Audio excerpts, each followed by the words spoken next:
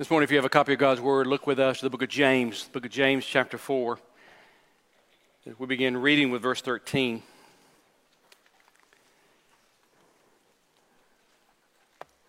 By the way, I noticed in the first service, Bart Barber, who is our president, very funny man, this summer he made a comment about his cows, and a friend of mine posted on Twitter a joke, a pun. And so I responded to my friend, and then he responded back to me, and we had about 10 puns on cows, and Bart told us to stop it because we're messing up with his notification. But I realized he used every one of my lines. Did you hear me get credit? I think not. So, but he is a very funny man and a good leader. Book of James chapter 4, beginning with verse 13. As we said, every January I do a series on stewardship, and there's various reasons why I do this if you're a guest or if you're new with us. And that's because if you preach on stewardship any other time in the year, people get scared.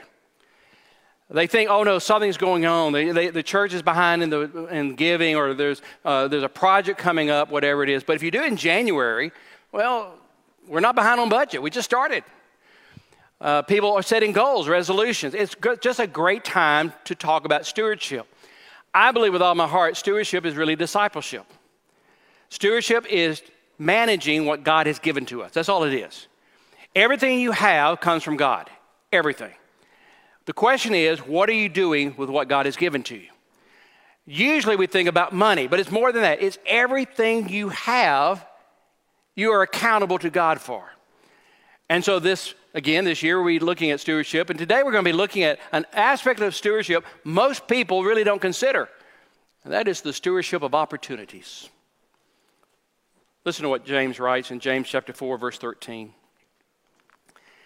He says, "Come now, you who will say today or tomorrow, we will go to such and such a city and spend a year there and engage in business and make a profit.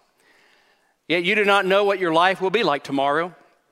You're just like a vapor that appears for a little while and then vanishes away. Instead, you ought to say, if the Lord wills, we will live and also do this or that. But as it is, you boast in your arrogance, and all such boasting is evil. Therefore, to one who knows the right thing to do and does not do it, to him it is a sin." Pray with me.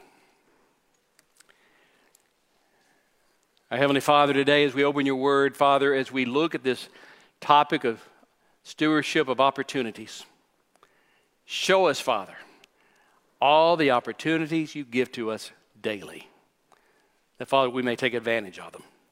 In Jesus' name we pray. Amen. Academy Award winner Al Pacino has been in some famous movies.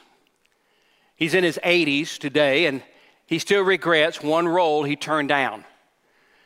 One role he admits. He said, when I read the script, I didn't understand the script. He said, I read the script, I thought no one is going to go to this movie. This makes no sense. And today, even in his 80s, he still regrets the role that he turned down. Al Pacino turned down the role of Han Solo in Star Wars. He missed an opportunity. Or John Travolta. John Travolta has had the highs and lows in the movie business and television business. One time, right after he had a success in a movie called Pulp Fiction, he was offered a leading role in a movie. And he turned it down because he said, this is a silly movie. The American public will not go watch this movie. And John Travolta turned down the role of Forrest Gump. A missed opportunity. You don't have to be in Hollywood to have missed opportunities. For example, in 1876, the Western Union Telegraph Company was offered a chance to buy a patent for $100,000. Now, that's a lot of money in those days, but they were offered this patent, and they turned it down. They said this idea, this invention would never catch on. No one will ever use it. And besides, we have a telegraph.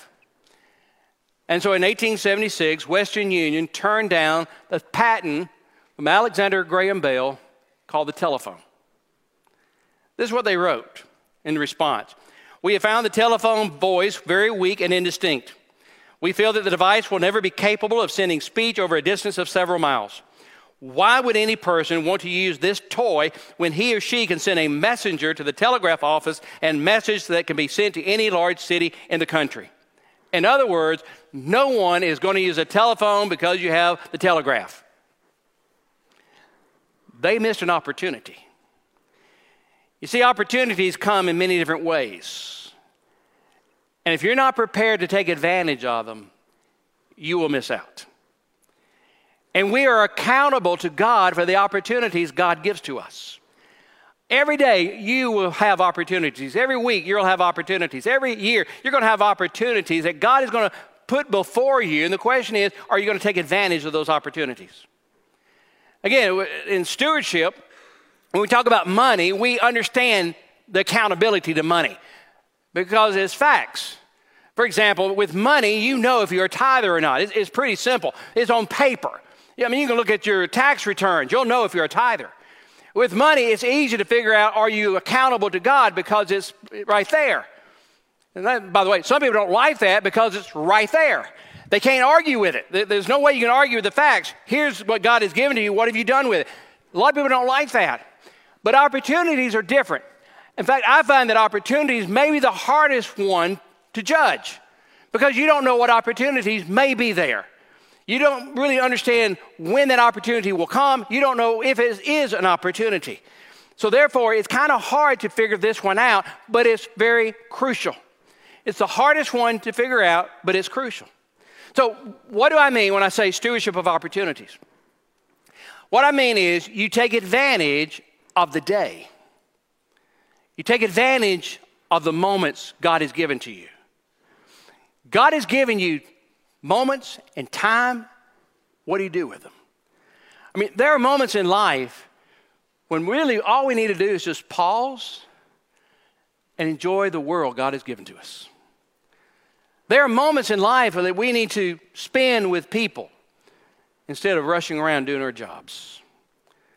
There are times that we need to be helping someone. Even though we may be busy, we need to take advantage of that moment to help someone. There's a Latin phrase, carpe diem. It means seize the day. It became popular back in the 1980s, a movie called The Dead Poets Society with Robin Williams. The phrase comes from a Roman philosopher, Horace, who said, we need to seize the day, carpe diem. And literally what it means is pluck the day as if it is ripe. In other words, take advantage of the moments because you may not have those moments tomorrow.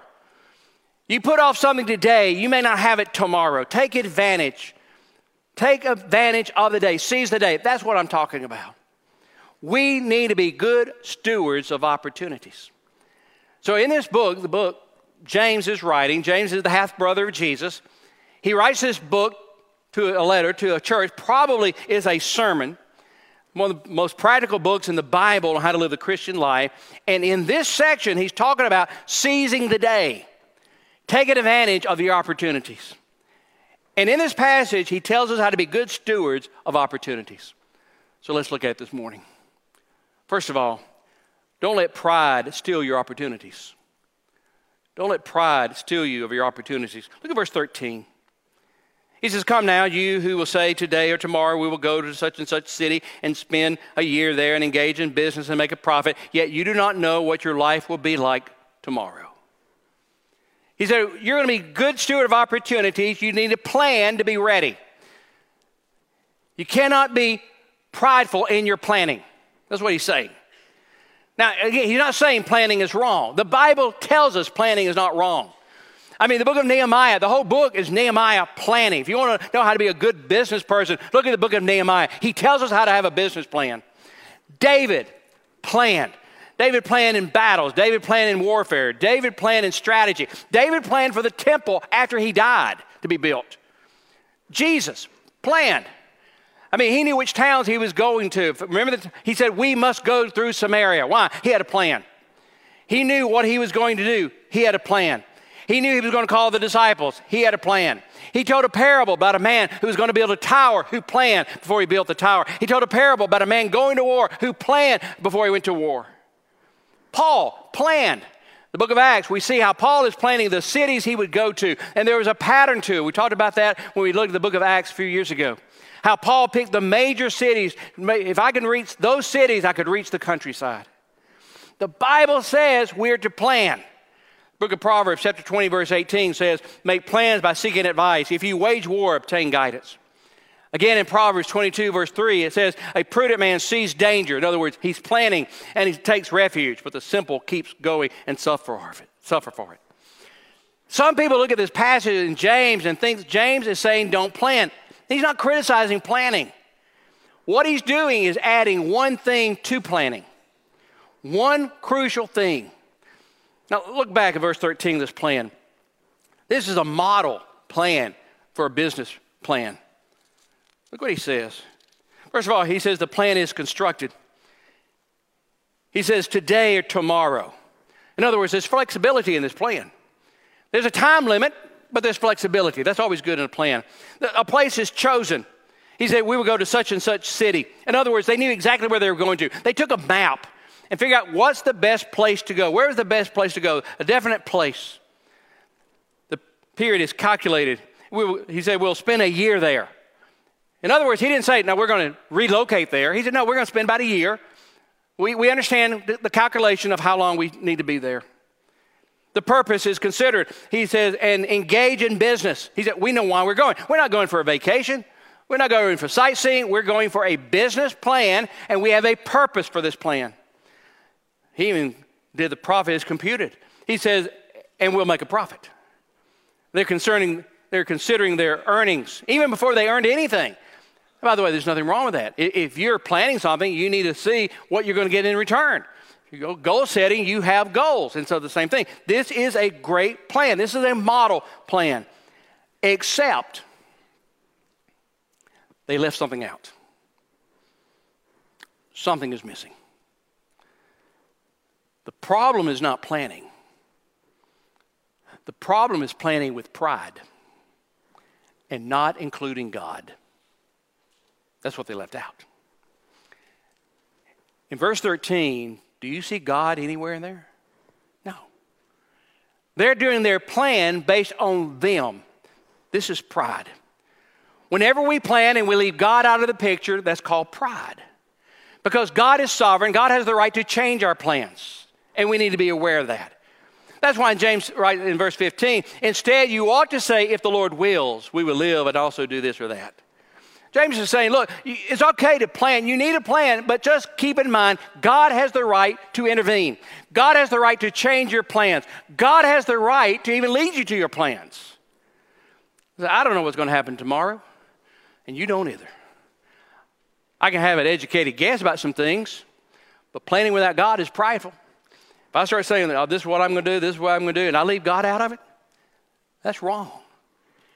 I mean, how many people predicted COVID? I mean, how many people predicted the supply failure? I mean, how many people picked TCU? I know at least 3 of you did. So whenever we look ahead, the starting place in planning is to face the future and say, okay, God, what do you want me to do? What's your plan? And God, you can interrupt me in my plans. It's okay. I'm going to plan, I'll move forward, but you can interrupt me. The Puritans, another generation, they would add 2 letters at the end of their letters or manuscripts. The letters DV, Dio Volente. It means as God wills.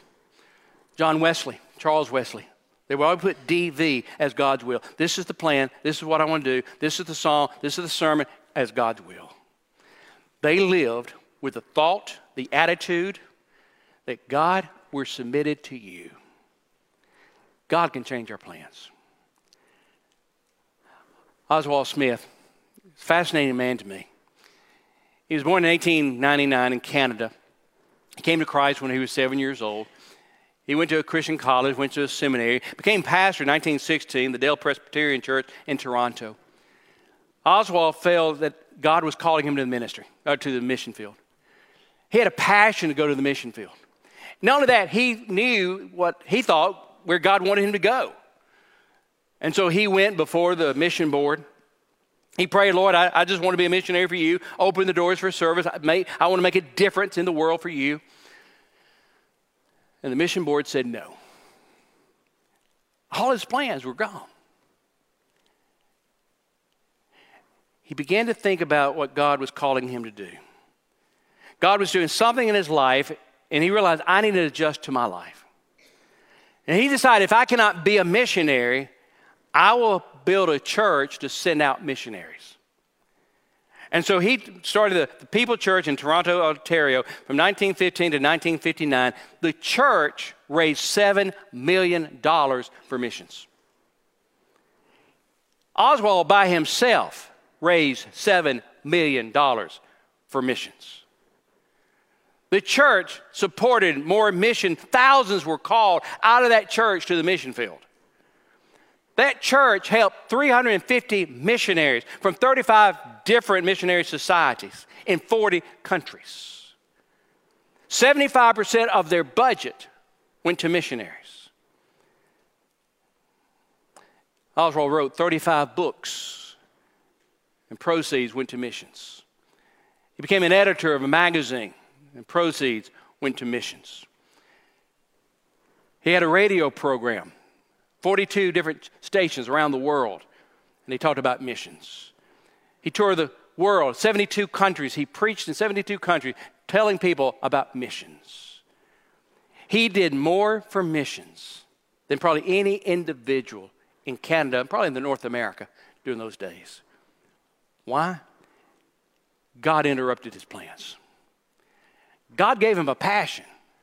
Where he thought he was going this direction, God sent him in that direction. He didn't let pride stop him. And he became a greater influence to God. Number 2, don't let foolishness steal your opportunities. Don't let foolishness steal your opportunities. As James is talking about these business people, he says they were foolish because they didn't understand life. He says in verse 14, yet you do not know what your life will be like tomorrow. You are just a vapor that appears for a little while and then vanishes away. James says these people, they're foolish because they were looking at the future, but they didn't understand life. In fact, there's 2 areas of life they did not understand. First of all, they did not understand the uncertainty of life. Did you notice as we were going through this, the repetitive nature, we would do this, we would do this, we would do this, we would do this. They thought they had all the time in the world. They thought that nothing would go wrong. The problem is that life is uncertain.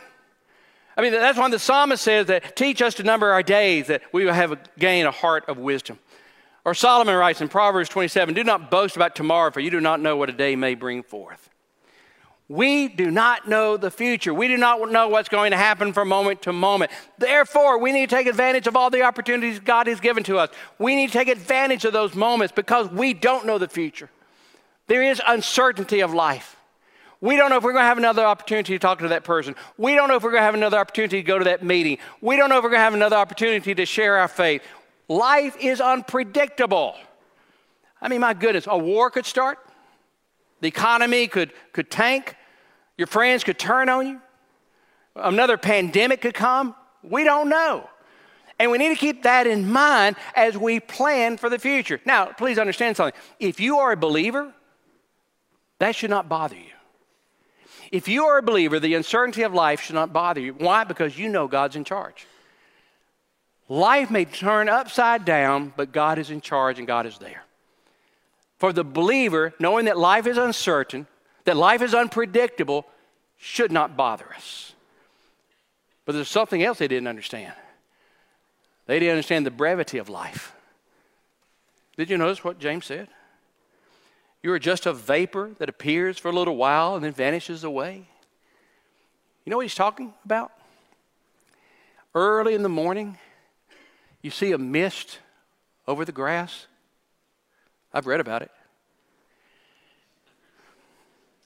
Some of y'all got that. But you watch the mist and see if you can decide when it goes away. It's there, and you're looking at it, you're watching it, and then you realize it's gone. James says that's our life. That's our lives. It's very brief.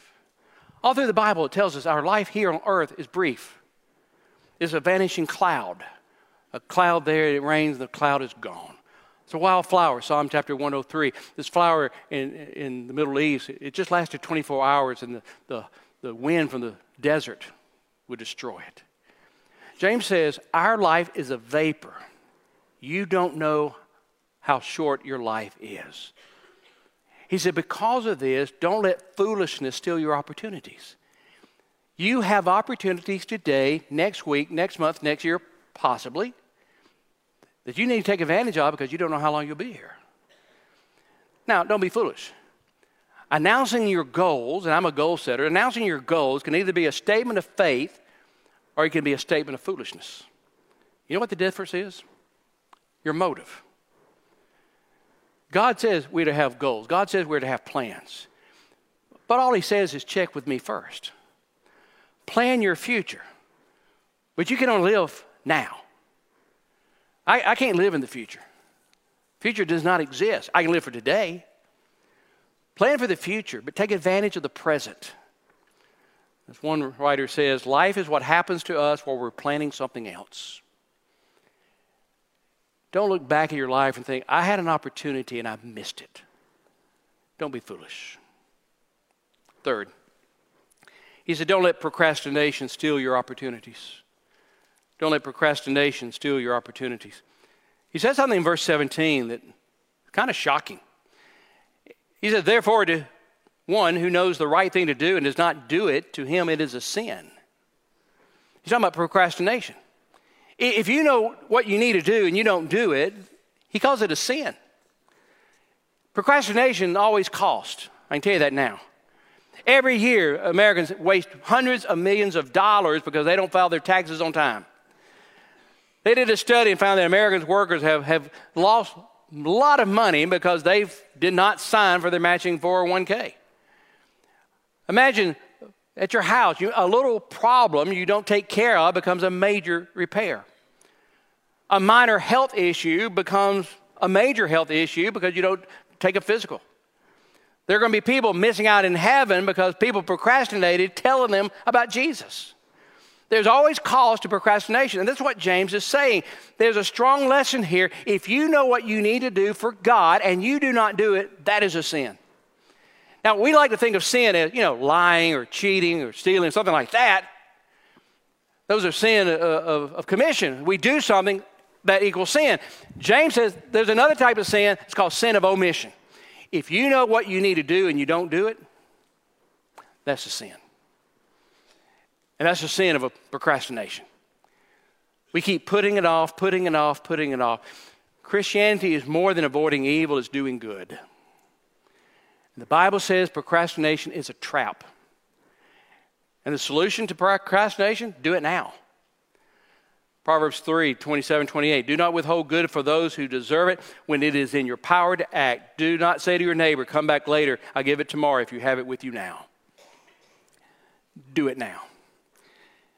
You see, the bottom line, there's only three things you can do with your life. Only three things. You can spend it, you can waste it, or you can invest it. That's it. You can waste your life. There's a lot of ways you can waste your life. Oh, you can spend your life. You can spend your life trying to achieve fortune or fame or popularity. Or you can invest your life. Use your life to invest in things that will last. That's what James is saying. Jim Elliot was a missionary who actually died for the faith.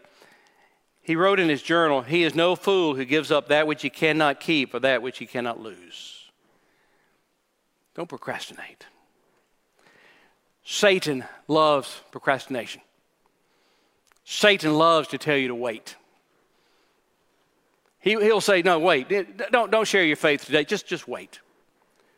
Don't minister today. Just do it next week. Don't help that person. Just wait later. Don't start reading the Bible today. You got things to do. Start next week. Don't start giving. You got to save some money. Don't do that. Don't join the church. You can join the church later. You need to go home and you got to go eat. Don't give your life to Christ. Don't do it now. Just wait. Satan loves to wait. He loves to say tomorrow. God says today. Today is the day of salvation. Today you need to share your faith. Today you need to be a steward. Today you need to minister to someone. Today you need to help someone. God uses the word today. Satan uses the word tomorrow. And there's a difference. Satan says, don't worry about it. God says, seize the day. We all have opportunities. Don't procrastinate. Do you know why it's so important to act? There's a lesson as we've been going through the Bible on Sunday nights that we see constantly. God acts many times after we act. You want to see the hand of God in your life? You act first. Look at the miracles of Jesus. He healed the blind man after he washed in the pool. He healed the man with a withered hand after he stretched it out. He healed the paralytic after his friends lowered him down. We see this pattern over and over. God wants us to act, then he will act. Moses, as he was bringing the people to the promised land, Moses asked God, well, God, how do I know you're leading me? How do I know you're behind this? And God gives this incredible answer. God tells Moses, when you are standing at the mountain, after it is over, with the people, you know I sent you. What?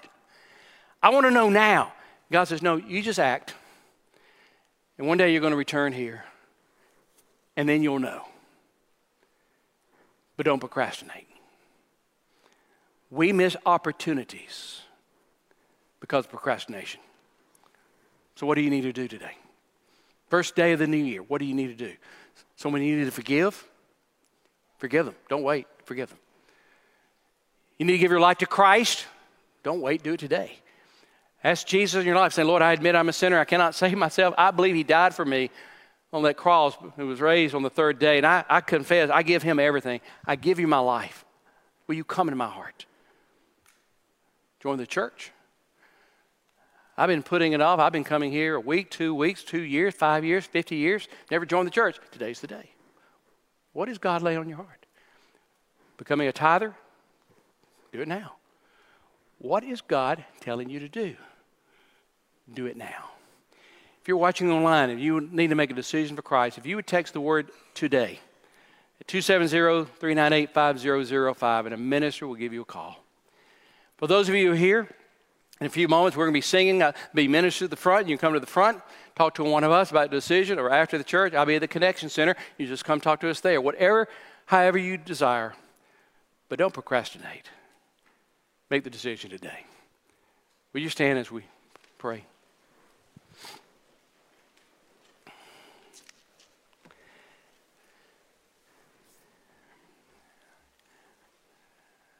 Father in heaven, there are so many things we put off.